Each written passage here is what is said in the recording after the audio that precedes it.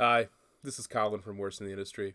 We have a lot of laughs on our show, and we get into some pretty heated topics, so it's important to remember that the views expressed by the hosts of Worst in the Industry are our own, and in no way are representations of the views held by the Planet Ant Podcast Network or Planet Ant as an organization, even when we're right. Yell at us, not them. Thanks, and enjoy the show.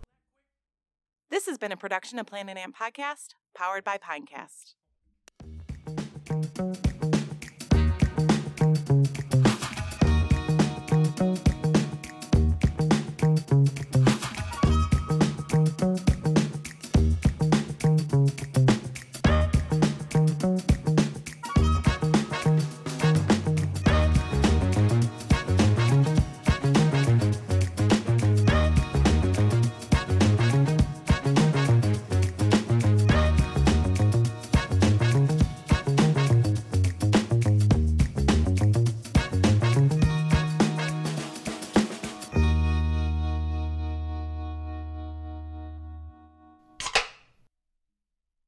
So Tyler, you were telling us something about the other day.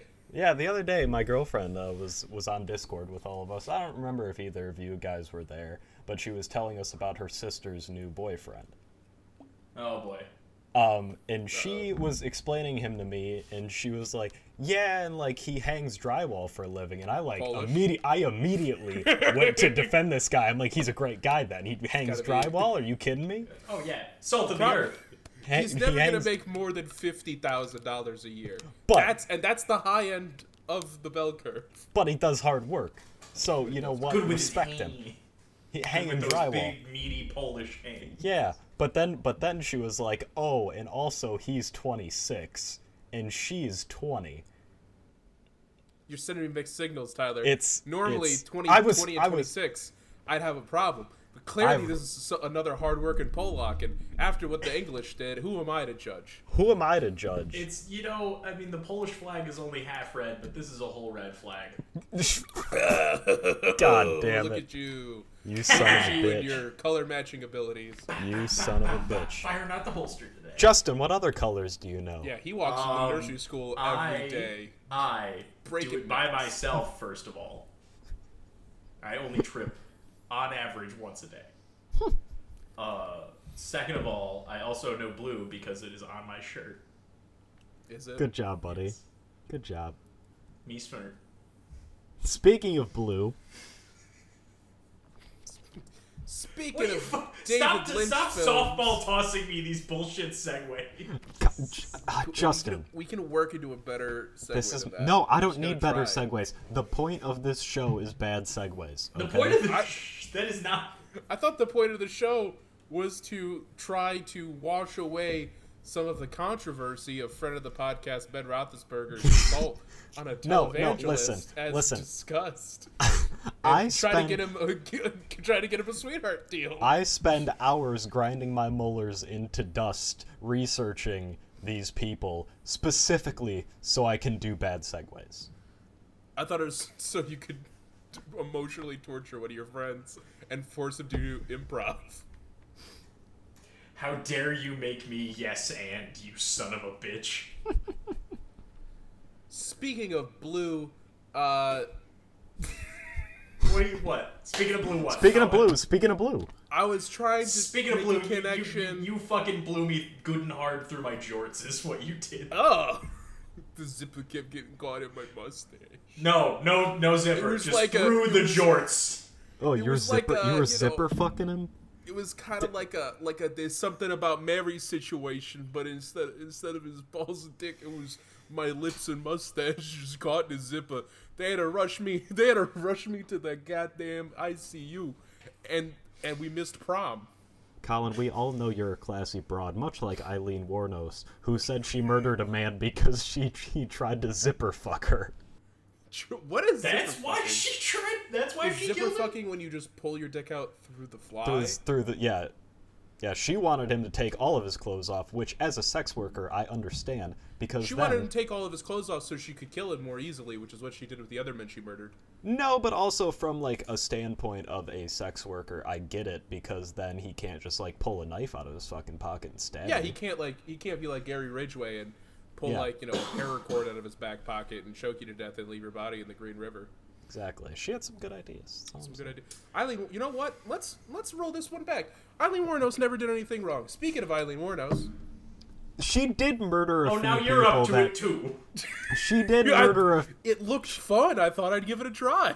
She did murder a few people, and they didn't hire her as a sex worker. They just picked her up as a hitchhiker. But anybody who picks up a hitchhiker is a murderer at in heart. The 70s? At heart, 100%.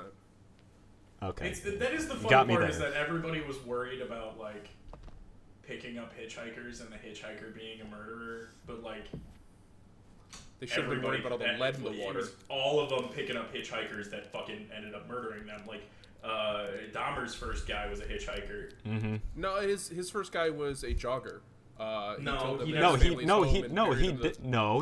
didn't kill the jogger because the jogger didn't come the day he was going to kill him. Oh, you're right. I'm sorry. Yeah. It was the hitchhiker that he used to replace the jogger in his sexual fantasy.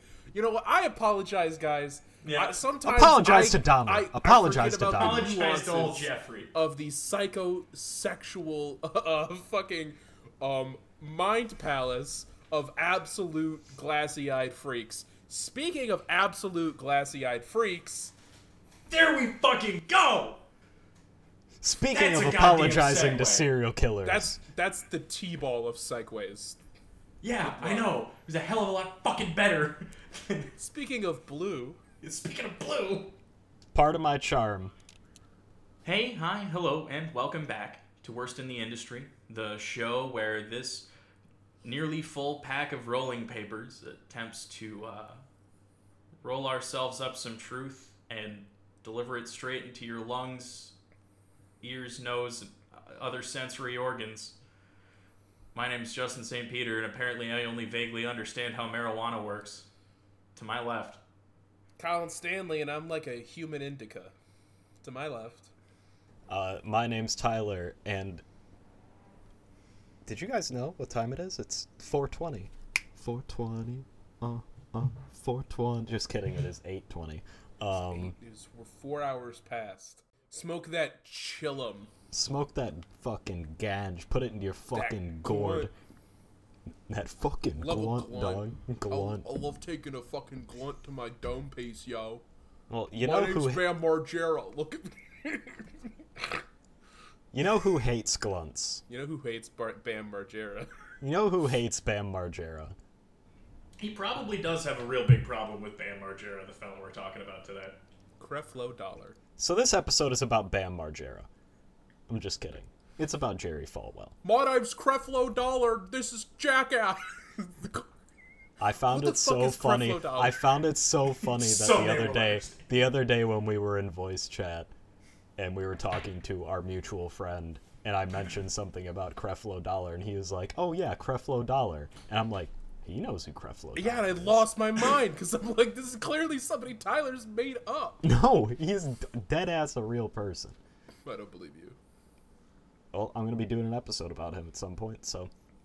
We'll see. All right, part 4 of televangelism. This will be the last one for now, because I made a dentist appointment for next week to get crowns on all of my teeth, because they're down to the stumps. Yeah. Down to the stump. We should just get you... Yeah, he's all gums. Do you think... Can we get healthcare through the podcast for dentures? We could probably going right to now. Like we all it's a good time to bring up the Patreon. Oh yeah, the one that we never finished setting up. Yeah, the one that we don't have set up. So, Jerry Falwell was born August 11th, 1933, to Helen and Carrie Falwell in Lynchburg, Virginia. It's better than Tripgood in terms of last names. My main sources for this episode are God's Right Hand by Michael Sean Winters and the Politico write-up, The Real Origins of the Religious Right by Randall Balmer. So, it would be amiss of me to talk about Jerry and not talk about his father. And as Jerry described him, quote, an atheist, a racist, and an anti-Semite. He was also a severe alcoholic. Was Jerry's father also named Jerry? Was Jerry? No, his name was Kerry. He started his empire as a bootlegger with his brother Garland and eventually bought a gas station and used gas trucks to transport said booze. Nice. Eventually, he would go on to expand to a chain of 17 gas stations with either a convenience store or a restaurant attached. Okay, yeah. Kerry Falwell is the reason why convenience stores are a thing attached to gas stations now. Really, he was like the first one. Bad. He wasn't like he wasn't the first one, but he was the first one to like make a chain with it, like 17 of them. You know what I'm saying? So then he would go on to create a bus company, and it would be the first bus company to have a direct line going between Lynchburg and Washington, D.C. In 1931, Kerry's daughter, Rocia, became ill. Kerry didn't believe in doctors, and he said he could treat her himself. What had happened is her appendix burst, and she would go on to die at 10 years old of peritonitis, which is the inflammation of her stomach lining. Cheers to that. Cheers to that. Kerry. Cheers to child abuse. I'm genuinely surprised that this guy is this much of a dickhead. How much of this comes straight from Falwell? That was the question. Yeah, that's a good question. Is he the only source on this?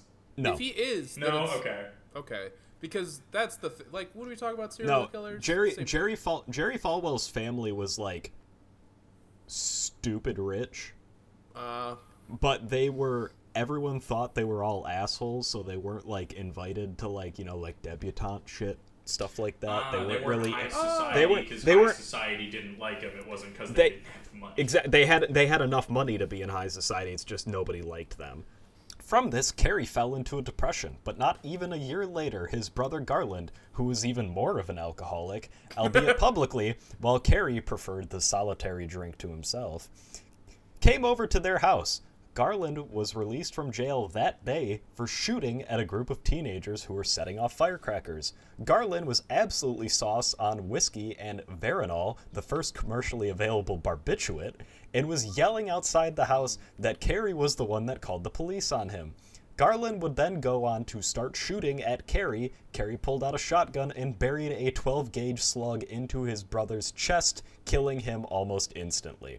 The newspaper wrote about Garland's death, quote, "Garland Falwell is dead. Thus his turbulent career of terrorizing police and the populace was brought to an abrupt close." Honestly, seems like a cool guy.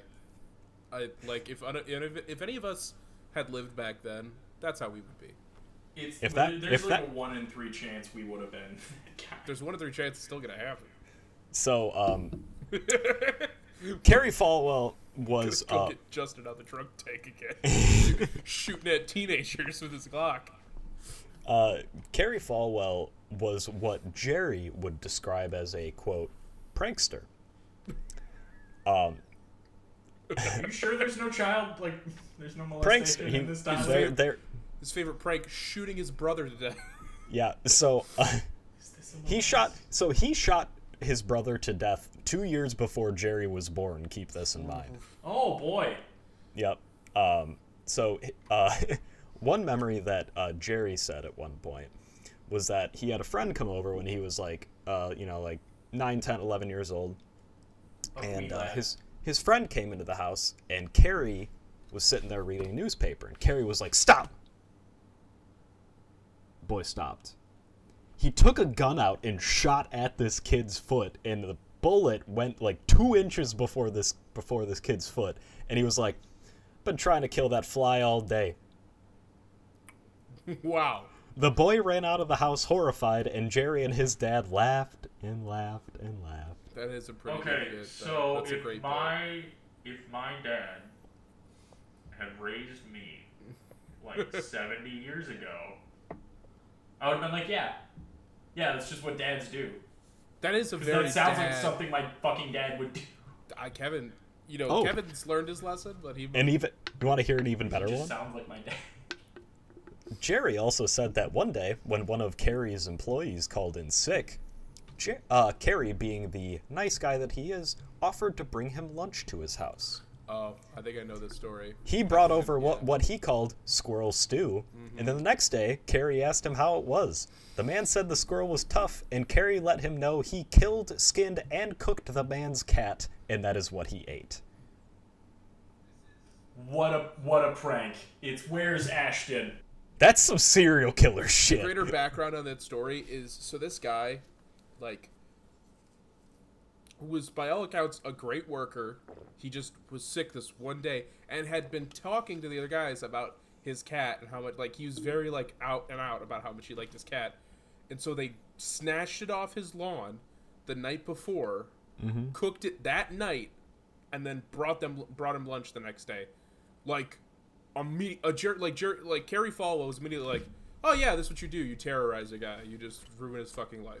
Yep. Oh, you call in sick one day?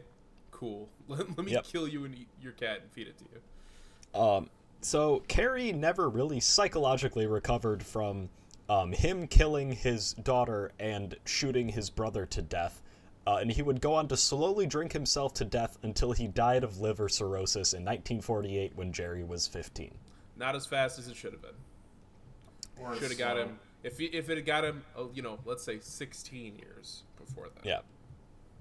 Jerry's father also taught him and his twin brother Gene to drive when they were 10 years old, and then would go on to lie about their age when they were 14 to get them driver's licenses, therefore being the first kids in their class to have a car. I mean, how tall were they? Not very tall. Okay, yeah, then, I wasn't quite tall enough to learn how to drive when I was 10, but I was tall enough to drive. Cars were different. Cars were different back then. People were smaller. So he went on to form a gang called the Wall Gang because they hung out at a wall, which in 1940s kids' terms means having a group of friends. Yeah, y'all wear matching jackets. Matching jackets. Flip quarters and chew tooth. Yeah, exactly. A zip gun. Ooh, I want a zip gun. Jerry would say that their violence never resulted in more than, quote, a few split lips, the occasional broken bone, and small-scale property damage every now and then. And some small-scale property... I smashed a couple of lawn gnomes in my day. We'll get to small-scale property damage later. Oh, boy. Burning a black family's house down. He continued his pranking ways. One time, one of his physical education teachers, who he called a, quote, mean little man who pranced about in our physical ed classes, and he exhibited, quote, prissy falsetto ways. So Jerry tackled him, took his pants off, locked him in a storage closet, and pinned his pants to a bulletin board on the other side of school. He also put a rat in one of his other teachers' desks, and when she opened it and it jumped out, she fell to the floor unconscious. Falwell said about his cruel pranks that it made him, quote, begin to understand the principle of cause and effect. Actions, responsible or irresponsible, lead to consequences. Jerry never faced any real consequences, though. Nothing happened to him when he assaulted the gym teacher. And one time, him and his gang lit a street on fire, and the police sent him home with a warning. Right before he graduated, him and his friends broke into the school safe and stole lunch tickets. They went on to distribute them for free to their friends, which is odd that he would eventually become a hardline anti-socialist. They got caught, and the school called the police due to the thousands of dollars of theft. He, again, faced no consequences and was just not allowed to give the valedictorian speech at his graduation. And he said, quote, what I wanted the most was being taken away from me as a consequence of my foolish indiscretion. I'm sorry, so he was also the valedictorian? Yes. I just want to say, Jerry Falwell, this is happening in what, like you said, like the 50s? Early 50s, yeah. Late 40s, early 50s. Emmett Till got brutalized and murdered and thrown in a river for being in the same store as a white woman. Yeah. And not maybe like at most a couple 100 miles away, Jerry Falwell is causing thousands of dollars in property damage, yucking it up with his buddies, and then getting sent home with a warning. Yep. In 1956, at age 22, he started the Thomas Road Baptist Church. It started with 35 members and would go from there to become a megachurch. One trick he would do, ever the prankster Jerry Falwell, he would cruise around in his Plymouth with a loosened steering wheel. He would drive around with other kids he recruited for his Sunday school and would offer other kids a ride. He would pull off the steering wheel while using his left hand to steer the column with a pair of pliers. By the end of the school year, he had 56 Sunday school students. I can't be that upset about that one because I did that. Not the exact, but I did that. At one of my old jobs, it's a now shuttered party rental company. I drove this old shitty Silverado, right? Yeah. And part of the reason it was so shitty is because you could start the car and then pull the keys out of the ignition. Yeah, hell yeah. My Saturn did that. Yeah. So what I would do is whenever there'd be a new guy and we had to go on the freeway, is I would make sure he was in my truck. And the best time was we were barreling down the freeway. We're doing like 60, 65, 75 with like a fully loaded truck. So it feels like you're going faster. Yeah, you got a lot of weight, yeah. And I like looked around and I just like pulled the keys out of the ignition. I'm like, hey, can you hold these for me? And I just like dropped them in his lap. And like literally like shot up. His face went fucking white. And he just stared at me. He's like, that's not safe. And I went, yeah, it's not. And I drove the rest of the way without the keys. Colin, you have the body for a party rental guy. Yeah. Where do you want the tent? Yeah, exactly. Hey, this ground's not level. We'd recommend putting the tent back in this corner of the property, but over here it's gonna be a real. If I ordered a tent from a party rental place and you showed up, I'd be like, tent will be fine. Don't worry about it. This guy's fucking got it. Boots and basketball shorts. That was my fucking uniform. I had going up, no problem. I had to dig a piece of a fucking jackhammer out of my chest one day. Yep. Hey, can you hang some drywall for me while you're? Hey, I noticed how Polishly you're setting up that tent. You got some drywall downstairs. I can smell the Pollock on you. So I can smell. You smell like sausage. You smell like sausage and Colt 45. What? You're sweating kielbasa grease, and you smoked an entire pack of menthol Pall Malls. So you want to come inside and maybe look at my plumbing? So Jerry Falwell would go on to start the Old Time Gospel Hour, which was a nationally broadcasted television and radio show. On this show, in the 1960s, he said, quote, I do question the sincerity and nonviolent intentions of some civil rights leaders, such as Dr. Martin Luther King Jr., Mr. James Farmer, and others, who are known to have left-wing associations. See, this is why, like, the people who are like talking. I'm so glad I brought up Emmett Till. I didn't know this.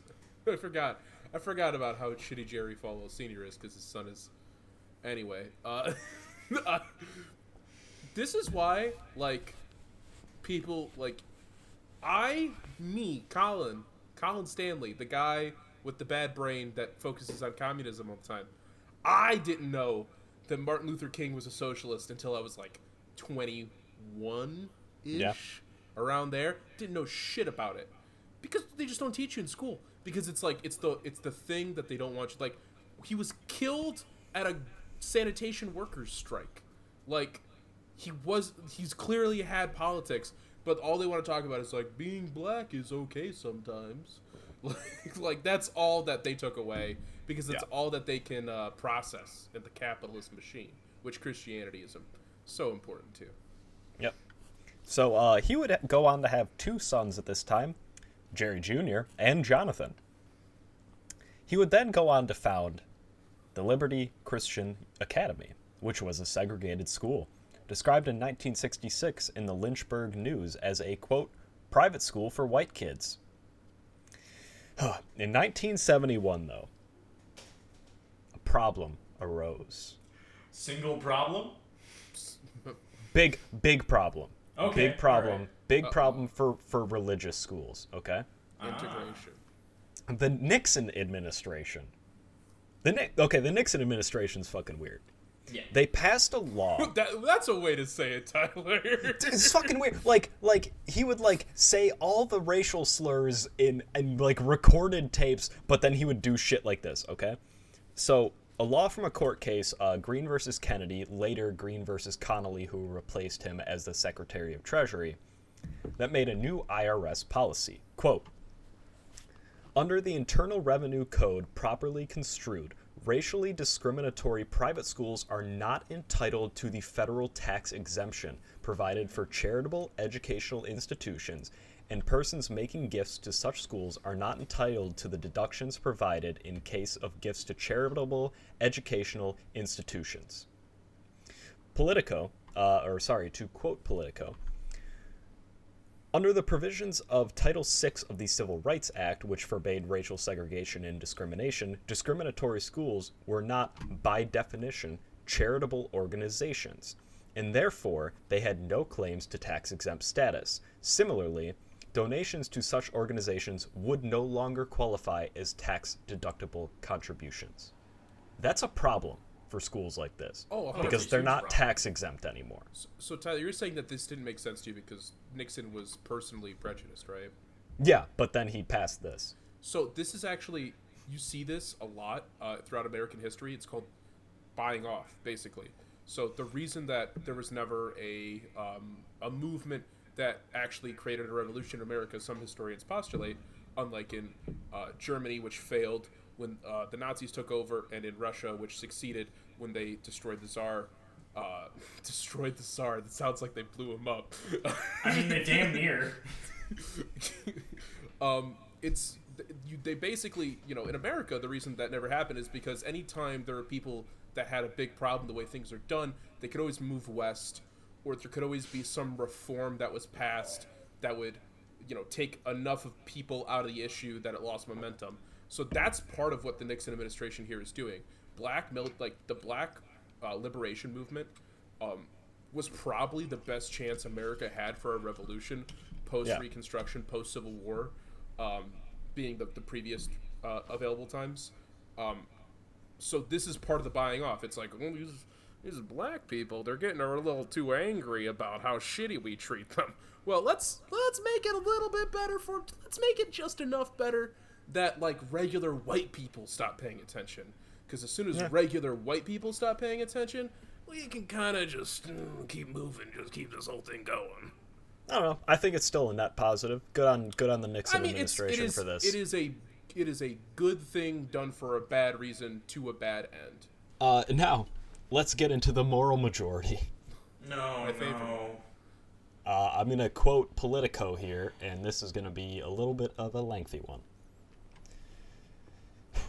So, in the decades following World War II, evangelicals, especially white evangelicals in the North, had drifted towards the Republican Party, inclined by the direction by general Cold War anxieties, vestigial suspicions of Catholicism, and well-known evangelist Billy Graham's very public friendship with Dwight Eisenhower and Richard Nixon.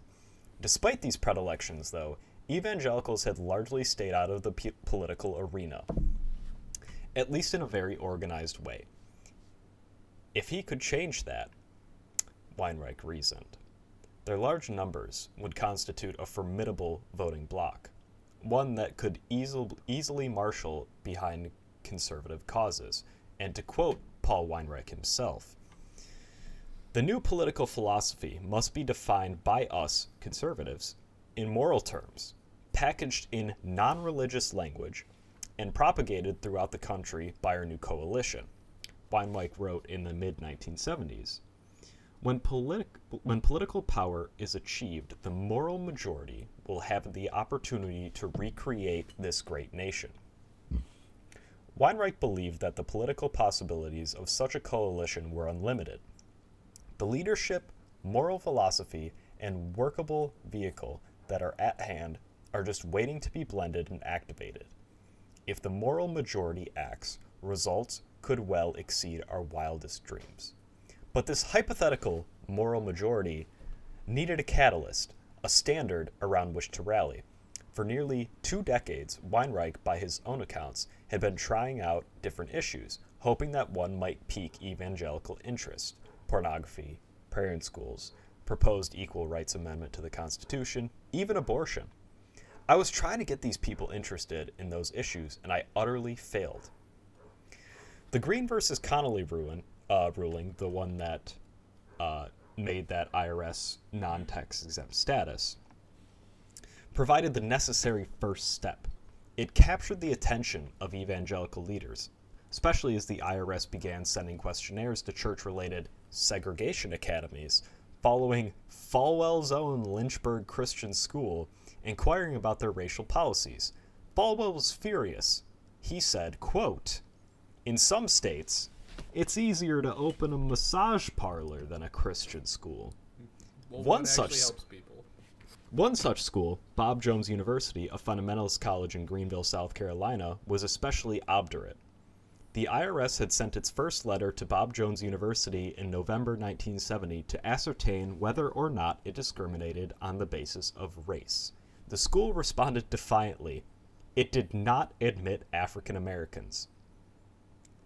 Although Bob Jones Jr., the school founder, argued that racial segregation was mandated by the Bible, somehow, Falwell and Weinreich quickly sought to shift the grounds of the debate, framing their opposition in terms of religious freedom rather than in the defense of racial segregation. For decades, evangelical leaders had boasted that because of their educational institutions accepted no federal money, except for, of course, not having to pay taxes, the government would not tell them how to run their shops, whom to hire or not, whom to admit or reject. The Civil Rights Act, however, changed that calculus. And that's my end of the Politico quote, and a little update on Bob Jones University. Well, an update from the 1970s. Bob Jones University would eventually go on to allow specifically married black students, because if they're married, they're not gonna fuck white people. Oh, man. Are they using, like, the same justification that Mormons do, where, like, black people are cursed because they're descended from Cain? Is that like the weird shit they're using? Not specifically. They just say, they do the typical evangelical shit of, I've never read the Bible, I'm just gonna say, the Bible says it's not okay. I've never read the Bible. For the record, there is absolutely nothing in the Bible that supports that. No, I can guarantee that if Jesus came back today, he would dig up Jerry Falwell's grave and beat the shit out of him. I don't think Jesus would have to dig. I think Jesus has, like, necromancer powers. I mean, I think Jerry Falwell Sr. would come back from the grave. He would reanimate Jerry Falwell. And his flesh would knit together as Jesus builds himself a whip. Jesus, he would just sit there getting mad. That's my favorite fucking story. I love that story. He went home and made a fucking whip. Jesus is in the background doing pull-ups on a tree while he's waiting for Jerry Falwell Sr. to become corporeal enough for an ass kicking. Just fucking rolling out of bed in the morning and doing crunches with a chip on his shoulder. Yeah, people are always like, "Why push-ups with the fucking big cross on his back?" I love what people are like, "Oh, why was Jesus so ripped in all of like the crucifixes?" And he was a carpenter. Yeah, he was the original Pollock. He was hanging drywall before it was old wood. He was a carpenter 2,000 years ago in the middle of the desert. He didn't have shit. Yeah, he didn't have shit, and he also did not have any water content in his body. Yeah. That's why he's so goddamn shredded. He's fucking cut. Yeah, he's cutting. He's cutting. He's cutting. He's cutting water weight. There's no bloat. He's fucking shredded. He's fucking shredded. Oh, God. It's the problem. That's the problem, right? With Jesus is like, it's like, we eat fish on Fridays, not because it's divine, but because I'm trying to fucking get shredded. Because he's fucking low fat, bro. Oh, so I love Bro Christ. Bro Christ. Bro Christ. Friend of the pod, Bro Christ. In 1972, Jerry Falwell was investigated by the SEC for fraud and deceit of $6.5 million in church bonds. The church would go on to be exonerated from this. Of course, why wouldn't they? No explanation. None needed. All right, and I'm going to talk about the hero of the story tonight. A little bit of an unsung hero. Is it what killed Jerry Falwell Sr.? So, no, Bob Evans killed Jerry Falwell Sr. Fuck yes! Sausage or the man? Just don't worry about it. So, there was a part of Hustler magazine. Larry Flynn. There was a part of Hustler magazine that they ran in the 1980s that was talking about, like, it was like a parody piece, and they would do lots of different celebrities. And it was parody pieces about their first time. And the whole joke of it was they would write it in the, like, as if a celebrity wrote in and told them about their first time, but it was really talking about their first time drinking. It wasn't talking about their first time having sex. So in 1983, a parody interview in Hustler claimed that Jerry's first time was in an outhouse with his mother.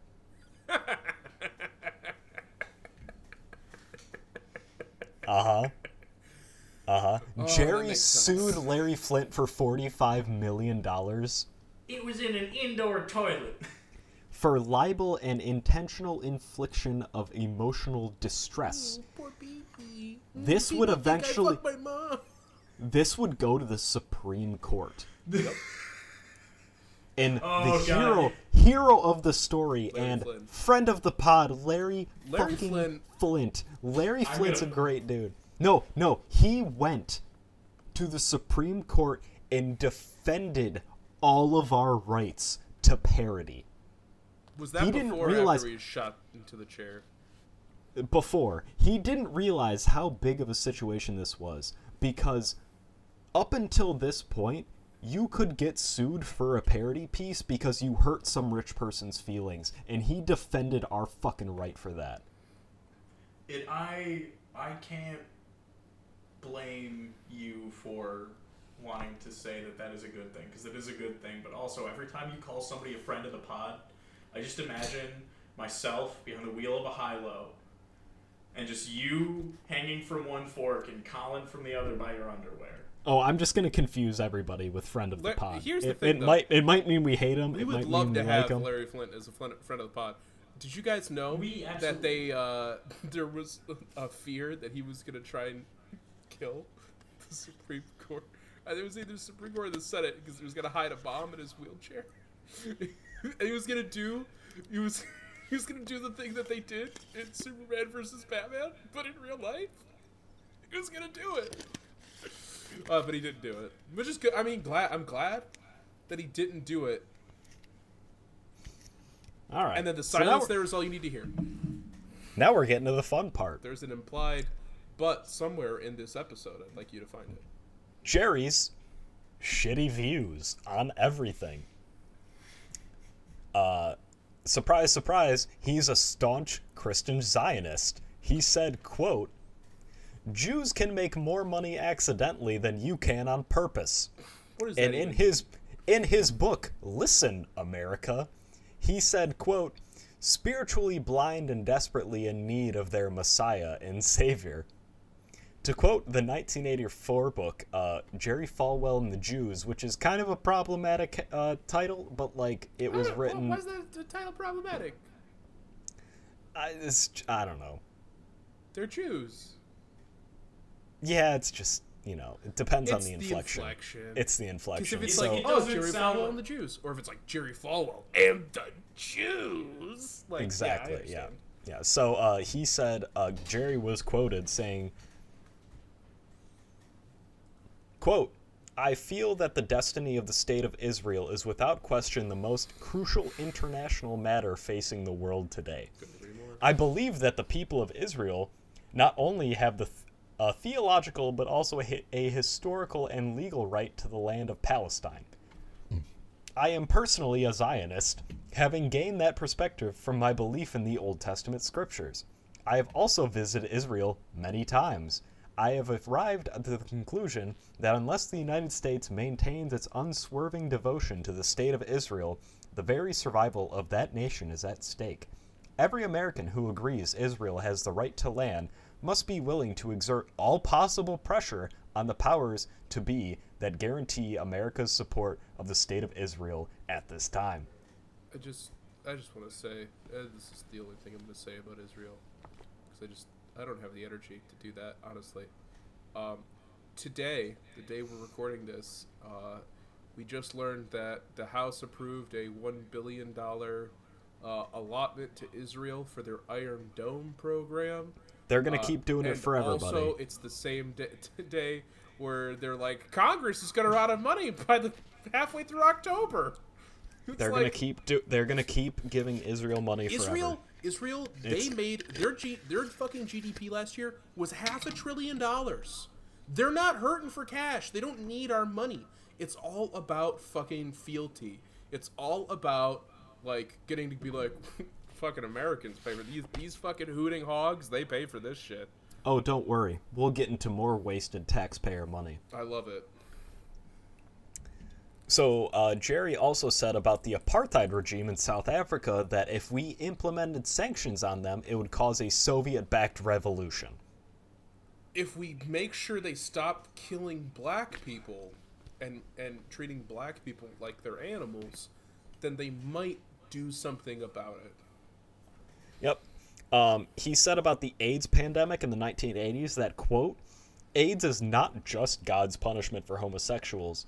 It is God's punishment for the society that tolerates homosexuals. When Ellen DeGeneres came out, he publicly called her Ellen Degenerate.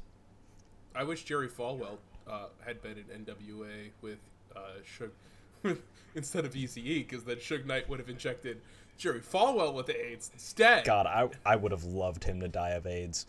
I would have loved Jerry Falwell to be like, rolling down the street in my 6'4".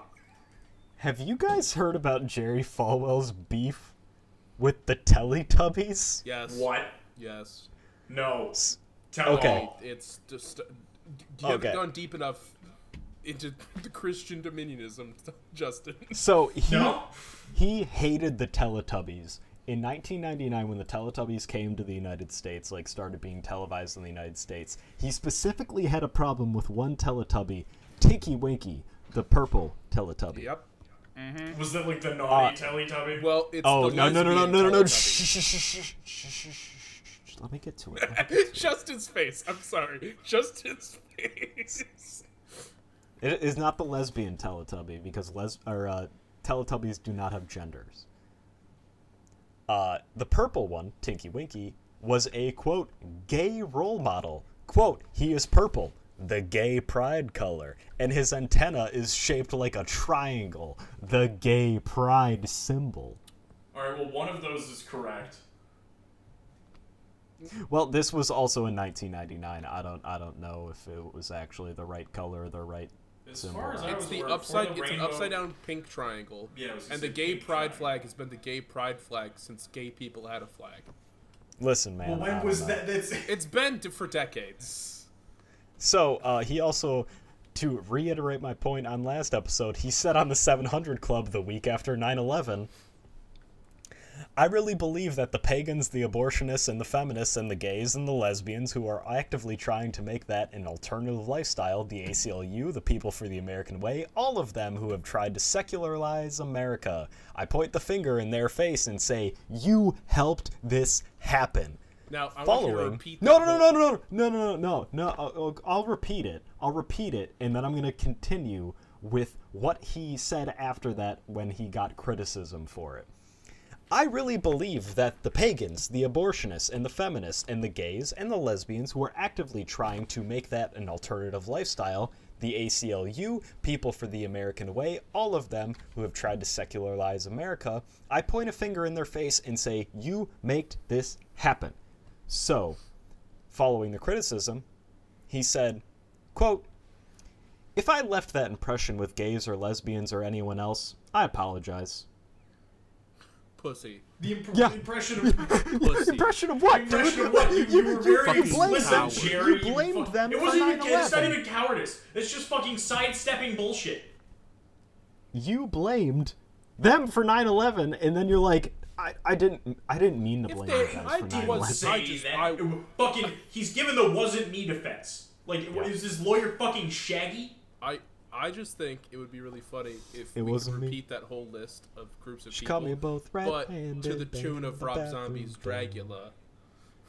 It's just like, the abortions, lesbians, gays, and in the back of you made this happen. All right.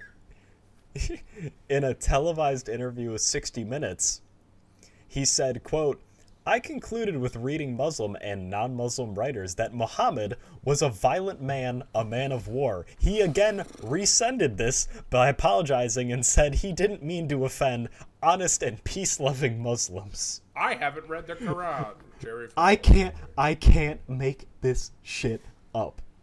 Apparently neither can Jerry Falwell, because he's not good at sticking to his guns. He's terrible at it. See, this is the thing, right? Conservatives, they used to do this, where, like, you could catch them, right? And they would have to be, like, at a certain point, they're like, yeah, you caught me. Sure, right? And then I'll go to jail. Or then I'll publicly apologize. Or then I'll do, X, Y, or Z. What they don't understand is that, like, when you're a conservative, when you're a blood-drinking fucking ghoul, when you're a fucking psycho, and all that matters to you is fucking murder and mayhem, don't apologize. Yeah. That's why everybody's killing themselves with COVID right now. Because all the conservative politicians are like, I mean, you should maybe get the vaccine a little bit. They're like, I would rather kill myself and my whole family than admit I was wrong. So, Jerry's health declined quickly due to his terrible diet. Every morning he ate a cheese omelet with sausage at Bob Evans. Oh, so I was the Not meat even and that not the intense man. of a breakfast. On May 15th, 2007, he ate his usual breakfast and then had a massive heart attack after and died in his office. Oh damn! It wasn't Die in the in Bob Evans. I wish he died at the Bob Evans. That would have been I used that to would have work been way across better. the street from a Bob Evans, I and know. sometimes I would eat lunch by myself in the Bob Evans, and I would think about having a heart attack in the Bob Evans, and hoping that I got to haunt the Bob Evans. I remember wanting to die in that Bob Evans. Because it's like, I'm so close to work that somebody will come across the street to look for me. And hopefully... And they're gonna find you fucking face down in a bowl of sausage gravy. In my country skillet. You just leave a business card in front of you. Yeah, just like, oh, buy a service plan. So... Smear it with crap. But just wait, listeners. This isn't the end of the episode. There's not one Jerry. There's two Jerrys. Double Jerry Falwell Jerry. Jr. Double gotta Jerry. double The Constitution actually, the Bill of Rights actually protects you against being prosecuted under double Jerry. Yep. If only it protected us from these double Jerrys. Double Jerry. So, Jerry Falwell Jr. took over Liberty University after his father's death, which gets over $700 million a year in taxpayer money, and they are tax exempt. They get $700 million a year in government subsidies. Of course. Why wouldn't they? And he ran it like a straight-up Nazi. People have said that when Jerry Sr. died, Jerry Jr. and his wife Becky, with an I... Ugh. Yeah. What are you next- like a stripper that hates women? Come on. The very next day, people were getting reprimanded for not acting like little peasants to them.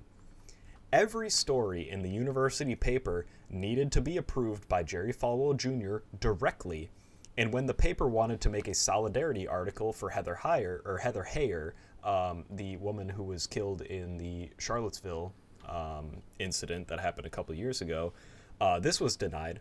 So Jerry is okay with people being ran over by literal Nazis. All of this is very ironic because, to quote InsiderHigherEd.com, when President Trump issued an executive order last week dealing with campus free speech, he was joined by conservative students who complained their rights had been trampled by liberal censorship.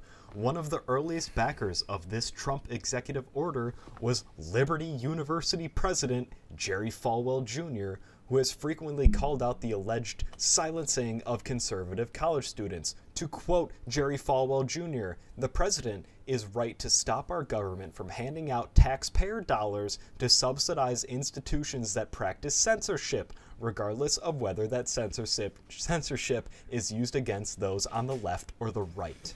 Every time we talk about campus free speech, it makes me want to fucking walk into traffic. How many of these people have actually been to college? I went to college. PragerU. Guess what? It's the opposite. Nobody's ever punished for being conservative on a college campus. It's never fucking happened. If you like say some Nazi shit, they'll be like, "Yo, that's fucked up." Like somebody will disagree with you in class, and then they'll go and fucking cry in a TikTok. Literally every single fucking professor. Like, if you're a professor of economics or American history and you start to talk about capitalism, you will get fired. If you are a professor, and this one is fucking confirmed real, if you, like, talk about Palestinian people and, like, their rights, AIPAC will be on your ass. They will fucking, like make sure you can never get hired. You'll be blacklisted from academia. And that's not even a left-wing position. That's just, well, human beings shouldn't be kept in an open-air prison for their entire fucking lives. But that's enough. So no, there's no fucking conservative censorship. If there's any censorship at all, it's you can't say anything that makes sense or reflects reality, because then you'll lose your job. So, another problem with Jerry Falwell Jr. is he cannot stop talking about his dick to his employees. I get it.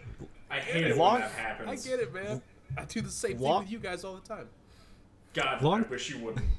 Longtime Liberty officials close to Falwell told me that the university president has shown or texted his female confidants, including at least one employee who's worked for him at Liberty, photos of his wife in provocative and sexual poses. At Liberty, Falwell is, quote, very, very vocal about his sex life. In the words of a Liberty official, a characterization multiple current and former university officials and employees interviewed for this story's support in a car ride about a decade ago with a senior university official who has since left Liberty, quote, all he wanted to do was talk about how he would nail his wife, how she couldn't handle his penis size, and stuff of that sort, this former official recalled. Falwell did not respond to questions about that incident. That was from Politico, by the way. Isn't Jerry Falwell Jr., isn't he the one that he was in an arrangement with his wife? We're getting to it. Oh, I'm sorry. I was trying to make sure I got the right one. Thank you. We're getting to it. Tyler's like, There needs to be some surprise here. But, yeah, so he just can't stop talking about his wiener to people. Which, as we know, the dude that says my wife can't handle how big my dick is, obviously tiny. Also zero ability for foreplay. Yep, and we'll get to it later, about how his wife, I don't think, was satisfied by him. Interesting. So, Jerry hired friend of the pod Michael Cohen to clean up provocative photos. Fucking stop. Now it's too much. Now it's too much. Now that it's every other person that we mentioned, it is too much. And I agree with Justin. I'm holding just Titanic style of that fucking forklift now. And Tyler's spread out between the forks. I threw that in there to piss you guys off. So he hired friend of the pod Michael Cohen to clean up provocative photos of his wife that leaked online because dumbass Jerry sent it to the wrong person. He meant to send these provocative photos of his wife to her gym trainer to thank him for helping her work out. Yeah. Why is he the one who's sending... Because he's trying to court a bull to cuck him. That's what he's trying to do here. So, Want to hear some more fun stuff about Michael Cohen? No, sure. Is Roger Stone involved? To quote ChristianHeadlines.com, y'all can't say I'm biased. Michael Cohen, former lawyer to President Trump, allegedly hired an IT firm owned by Liberty University's chief information officer, John Gauger, to tip online polls ahead of the 2016 election in President Trump's favor. Talk about Liberty University, blah, blah, blah, Jerry Falwell, outspoken, whatever. In a report released Thursday, the Wall Street Journal revealed that Cohen had promised to pay Gauger's company, Redfinch Solutions, $50,000 and lucrative work with Trump on his presidential campaign if they would alter online polls on CNBC in the Drudge Report. Gauger also worked to create a Twitter account called @WomenForCohen in hopes that it would paint now convicted felon as a, quote, strong pit bull sex symbol. And the funny thing about that is money that Michael Cohen spent on doing this, that money came from Jerry Falwell. That money is taxpayer money. So we paid for all of that to happen. I specifically paid to make sure that people know that Michael Cohen is a pit bull. Congratulations, everybody that is listening currently and paying taxes. Yeah, he's the manimal. I would love to see. Michael Cohen does not look like Mr. Worldwide. You ever seen Animorphs? You ever read an Animorph novel? I would love to see Mr. Worldwide Animorph into a pit bull, and then that pit bull Animorph back into a Michael Cohen. Yep. So, Liberty University's grift right now? Being Christians? No, not just. They're the second biggest online university, only behind the University of Phoenix. Woo! Oh, go Phoenixes! Give it up for UOP, buddy. Let's go. All right. Is University of Phoenix fake? I feel like it's fake. I feel like it's a scam. Liberty University is. Okay. So, people are surprised that when they like put in their information on the Liberty University website, they get a call within literal minutes from admissions. Oh, you guys actually want to sign up for this shit? You only need a 0.5 high school GPA to get in. How? Okay. Did you show up most of the time? Okay, I did very poorly in high school because I was, like, brutally suicidal the whole time. I wasn't, like, doing work or finishing, like essays. And I graduated with above a 2.0. I think I had, like, a 2.4 or something. How do you get a 0.5? How? If you guess on everything. You can't even graduate with a 0.5. Tyler, do you remember Doofy? Yeah. Doofy dropped out with higher than a 0.5. How do you the he could get into Liberty. He could have gotten to Liberty University. On being called Doofy. He could have gotten to Liberty University. You can't. They won't let you leave the high school with the 0.5. What is? They'll keep you there for like at least you'll be like 20 years old and be a senior, like a super senior. Actually, this is really fucked up. Do you guys know that if you have a mental disability or neurological disorder, something that keeps you in special ed, they can actually keep you in high school until you're like 21 or 25, something like that. It's a long time. Yep. Shit, that's fucked up. Yeah, it's like the idea is that like they basically babysit you until your parents can find better accommodations for you during the day. But just another sign of our failing nation. Yep. So another thing they don't let people know is the first year of any program has a mandatory introductory religious class and 3 Bible study classes. These are non-transferable credits. Good. Admissions office callers are instructed to not tell students about the religious spin of the school until they've committed. I'm going to go to Liberty University. Just put your information in online and see how long it takes for you to get a call. Honestly, I should do that. I should record the call. And yeah. We'll put it up on Twitter. then I'll get sued. So just so this phone call may be recorded for quality control purposes. So we're trying to improve the quality of your service.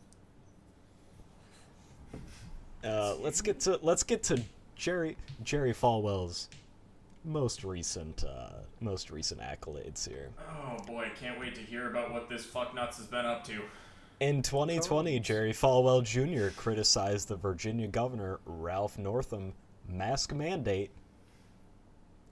In early 2020, right when the COVID thing started right when like fucking was Rob and right when COVID was doing like the ultimate warrior move on America and going like woo and like running off fucking turn. I know that's Ric Flair. Yep. Ric Flair does the move, but Ultimate Warrior used to yell too.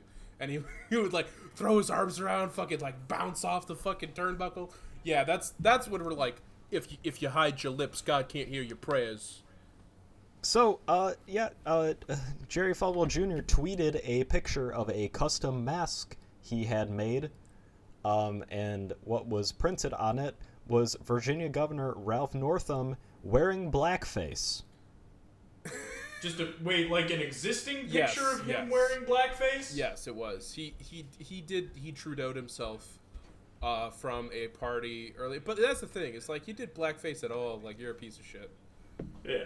Yeah, no, I'm not defending him. I was just wondering if he had to have one made or if there was just one lying around. I do love that, like, liberals and Democrats, right? Like, they're basically like, I can only be defeated by one specific thing.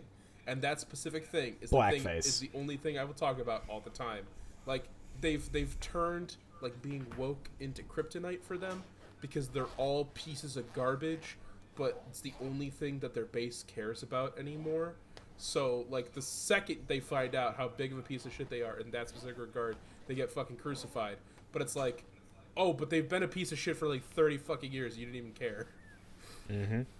So, Jerry Falwell Jr. was photographed on his yacht drinking, which he claimed was black water, and it was a costume party, and they were the Trailer Park Boys.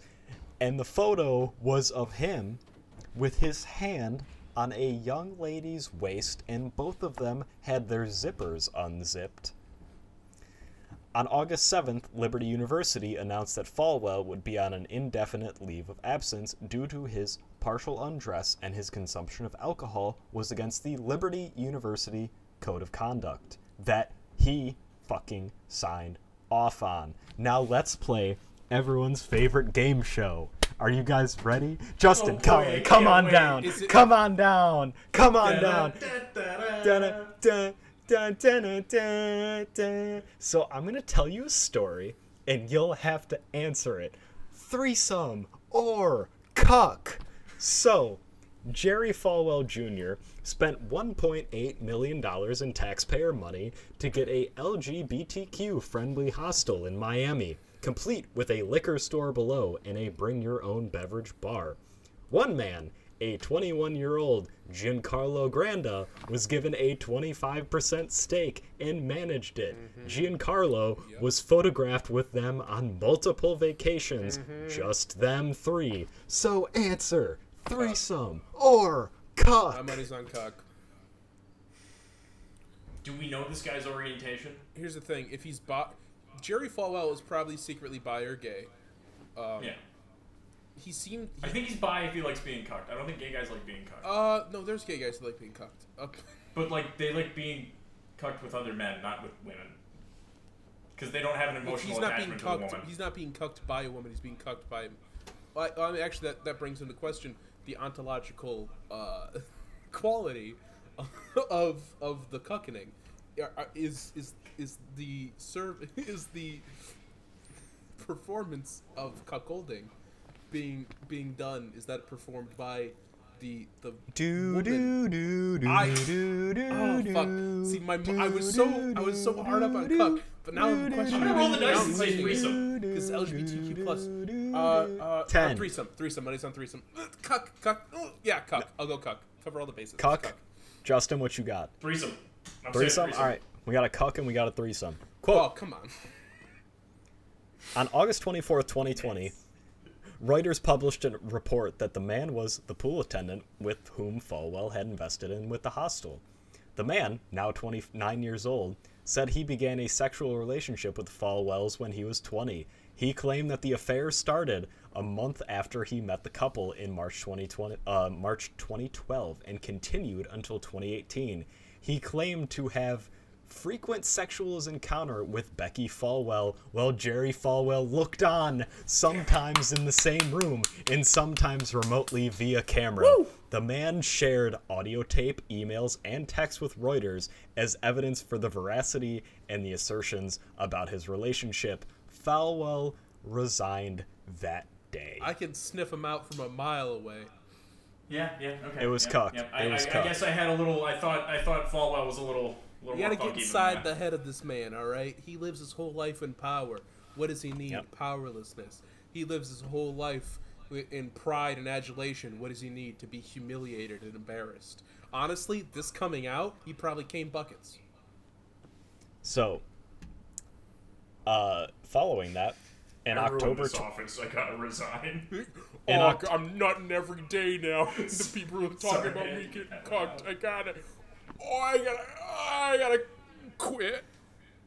Yep. So, if we can make some assumptions here, and I will make assumptions, Jerry Falwell has an incredibly small penis, and he cannot satisfy his wife. That's why they needed this dude to do it. I don't know about that. I like the idea, though. If he always talked about how big his dick was... But LBJ did, too. LBJ showed it to people. He did both. LBJ. He could just back it up. LBJ showed it to people. Jerry Falwell has never shown his dick. Jerry Falwell text his dick to a bunch of people? Yeah, so if it was small, he texted pictures of his fucking wife. Oh yeah, he's probably got a small dick, because any other creep in this position would have been firing his dick off like it was a Nerf dart. If he had a giant dick, he would have been showing it to people. That's all I'm saying. Okay. That's fair. If he's this giant of a piece of shit, then yes, he would have been showing his cock to everyone. It's place. Another example, LBJ. Yeah, LBJ. LBJ did what did he call his dick, LBJ? Jumbo. Dumbo. Jumbo. Called it Jumbo. That's what it was, yeah. Like an elephant or a dog. In October 2020, 2 months after he resigned, he sued Liberty University for damaging his reputation. The suit was dropped in December, but on April 15th of this year, to quote the New York Times, quote, Liberty University sued him for $10 million for breach of contract and fiduciary duty. The suit also alleges that Falwell failed to disclose to the university's board of trustees his scandalous affair and his personal impairment by alcohol. No, it was black water. That thing that I drank black all the water. time. Would it have been better if he'd told them? Yeah, it would have just been because they would have hired another Michael Cohen to cover it up. Honestly, yeah, I don't know. I like when these fucking you gotta assume, right? When these CEOs, when they leave in disgrace with a golden parachute and not amid lawsuits, you gotta assume that the board of investors kind of knew what was going on. Yeah. If he was too dumb. That's the problem. Is that everybody now, all the people who are in charge of shit now, it's not stuff that they earned. Not that it ever was anything anybody earned, but you at least used to have to be business savvy. You had to be kind of a cutthroat piece of garbage to exist. Now they can kind of just coast on daddy's money for the rest of their fucking lives, which seems to be what's happening with the Trumps and Trump the Jr. Falwells. Donnie Jr. Yeah. Rudy Giuliani's son. He's a real piece of garbage. Fucking. Let's see how much Jerry Falwell Jr. Is Huckabee's? Is it the Huckabee sons that killed dogs for fun? Probably. Yeah, I think. Yeah, actually, yes.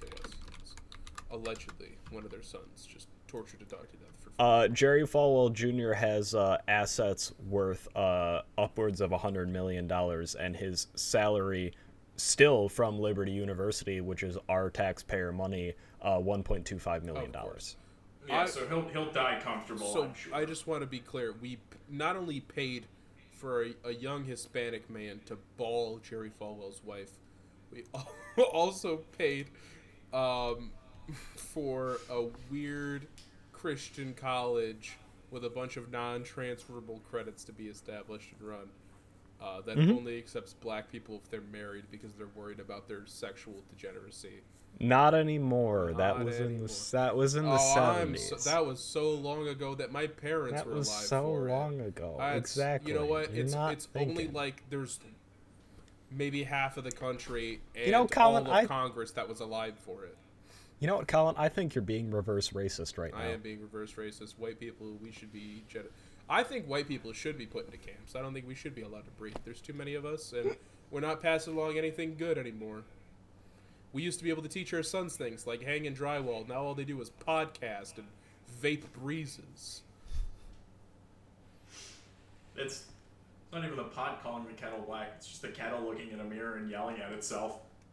There's a song I listened to the other day, and one of the lines in the verse is, "Oh my God, I'm becoming my dad," and I just think about it all the time. I went to lunch with my girlfriend and my dad the other day, and when we left, I was like, "How was that?" She's like, "Oh yeah, blah, blah, blah, this and that." She's like, "It was kind of funny to see how similar you are," and I was like, "It's kind of funny to see me throw myself off this parking garage." Yeah. So that's part 4 of Televangelist. Sweet. Thank fucking God it's done for now, and I don't have to learn who Creflo Dollar is yet. I will be honestly, doing. The mystery will haunt. I'm not gonna look it up. I was very tempted the other night to Google Creflo Dollar, but I'm gonna keep it on the low until Tyler, until Mama Bird feeds me. Yeah. So yeah, I'll get to Creflo. I'll get to Joel Osteen. I'll get to some more Televangelist eventually. Because I would love to talk about him at length. Yeah, but Mama Bird needs to... gullet is empty for now. My gullet is empty. Mama Bird needs to go out for some more food for you, baby birds. And instead, next week, we're eating motherfucking cornflakes. That's right, Hell it's just an episode, and we're talking about Kellogg. Hey, crazy yes. motherfucker. Did you guys put the milk in the bowl first? Michigan. Or the cum in the bowl first? It's Michigan, the breeding ground for weird evangelical. Are we talking about fucking cornflakes? Or are we talking about yogurt enemas? We're going to be talking about how much he hated red squirrels for no reason, and now there are fucking black squirrels all over the goddamn state! Red squirrels are gorgeous, and black squirrels are an invasive species. And they were put there by Kellogg. Anyways, we're going to talk about it next week.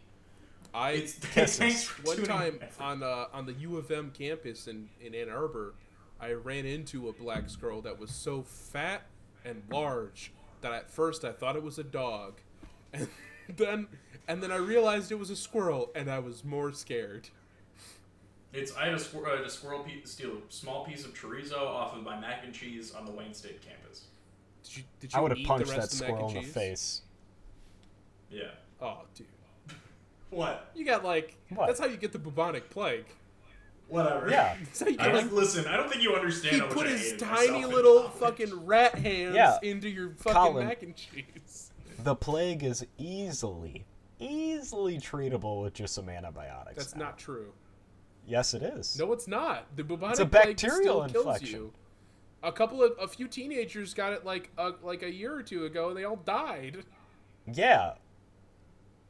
Listen, if you have any symptoms of the bubonic plague, go to the doctor, get some antibiotics, you'll be fine. No, you won't. You'll die. Stay No, wherever you won't. you are. No, you and won't. Die. PSA from Worse Than the Industry. If you feel as if you may have the symptoms of the bubonic plague, Bubonic.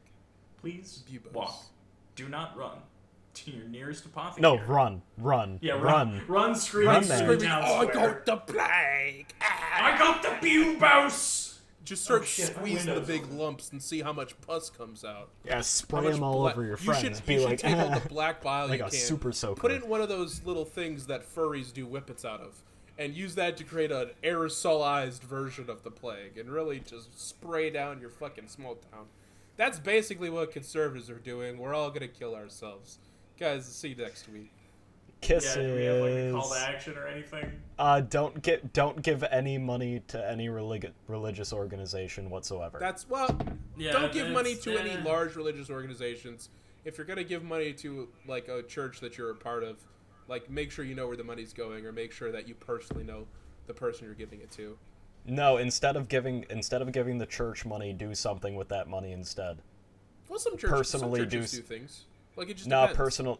Personally do something with that money instead. Go to instead of giving $10 to fucking a church, go buy 2 hot and ready pizzas and give them to 2 houseless people that you see. That's nice. I thought you were just like, give money to people, not organizations. Go buy 2 hot and readies. Eat both hot and readies. Yeah, I mean, like, yes, but also you could again, give money to people, not organizations. Exactly. People are the ones that need it. Every time you give money to Panda Express at checkout when you're getting your double orange, half lo mein, half power greens, just know that you're giving them a tax write-off. I guess, I don't know, fucking scream at your senator and tell them to Gary get rid Peters of Liberty lives University's in the tax-exempt status. I can go to his house. No, don't, no. No. Cutting this off right fucking here. Contact. Your representatives have to live in the fucking state that I know. Yes, they do, and you're going to free speech jail. Okay, contact your senators or congressmen, and yell at them. Please tell them to get rid of Liberty University's tax-exempt status. They do not need almost $1 billion a year to continue running a university that also takes money from students. It is not a free university. They still charge tuition, and they are still getting almost $1 billion a year. They do not need it.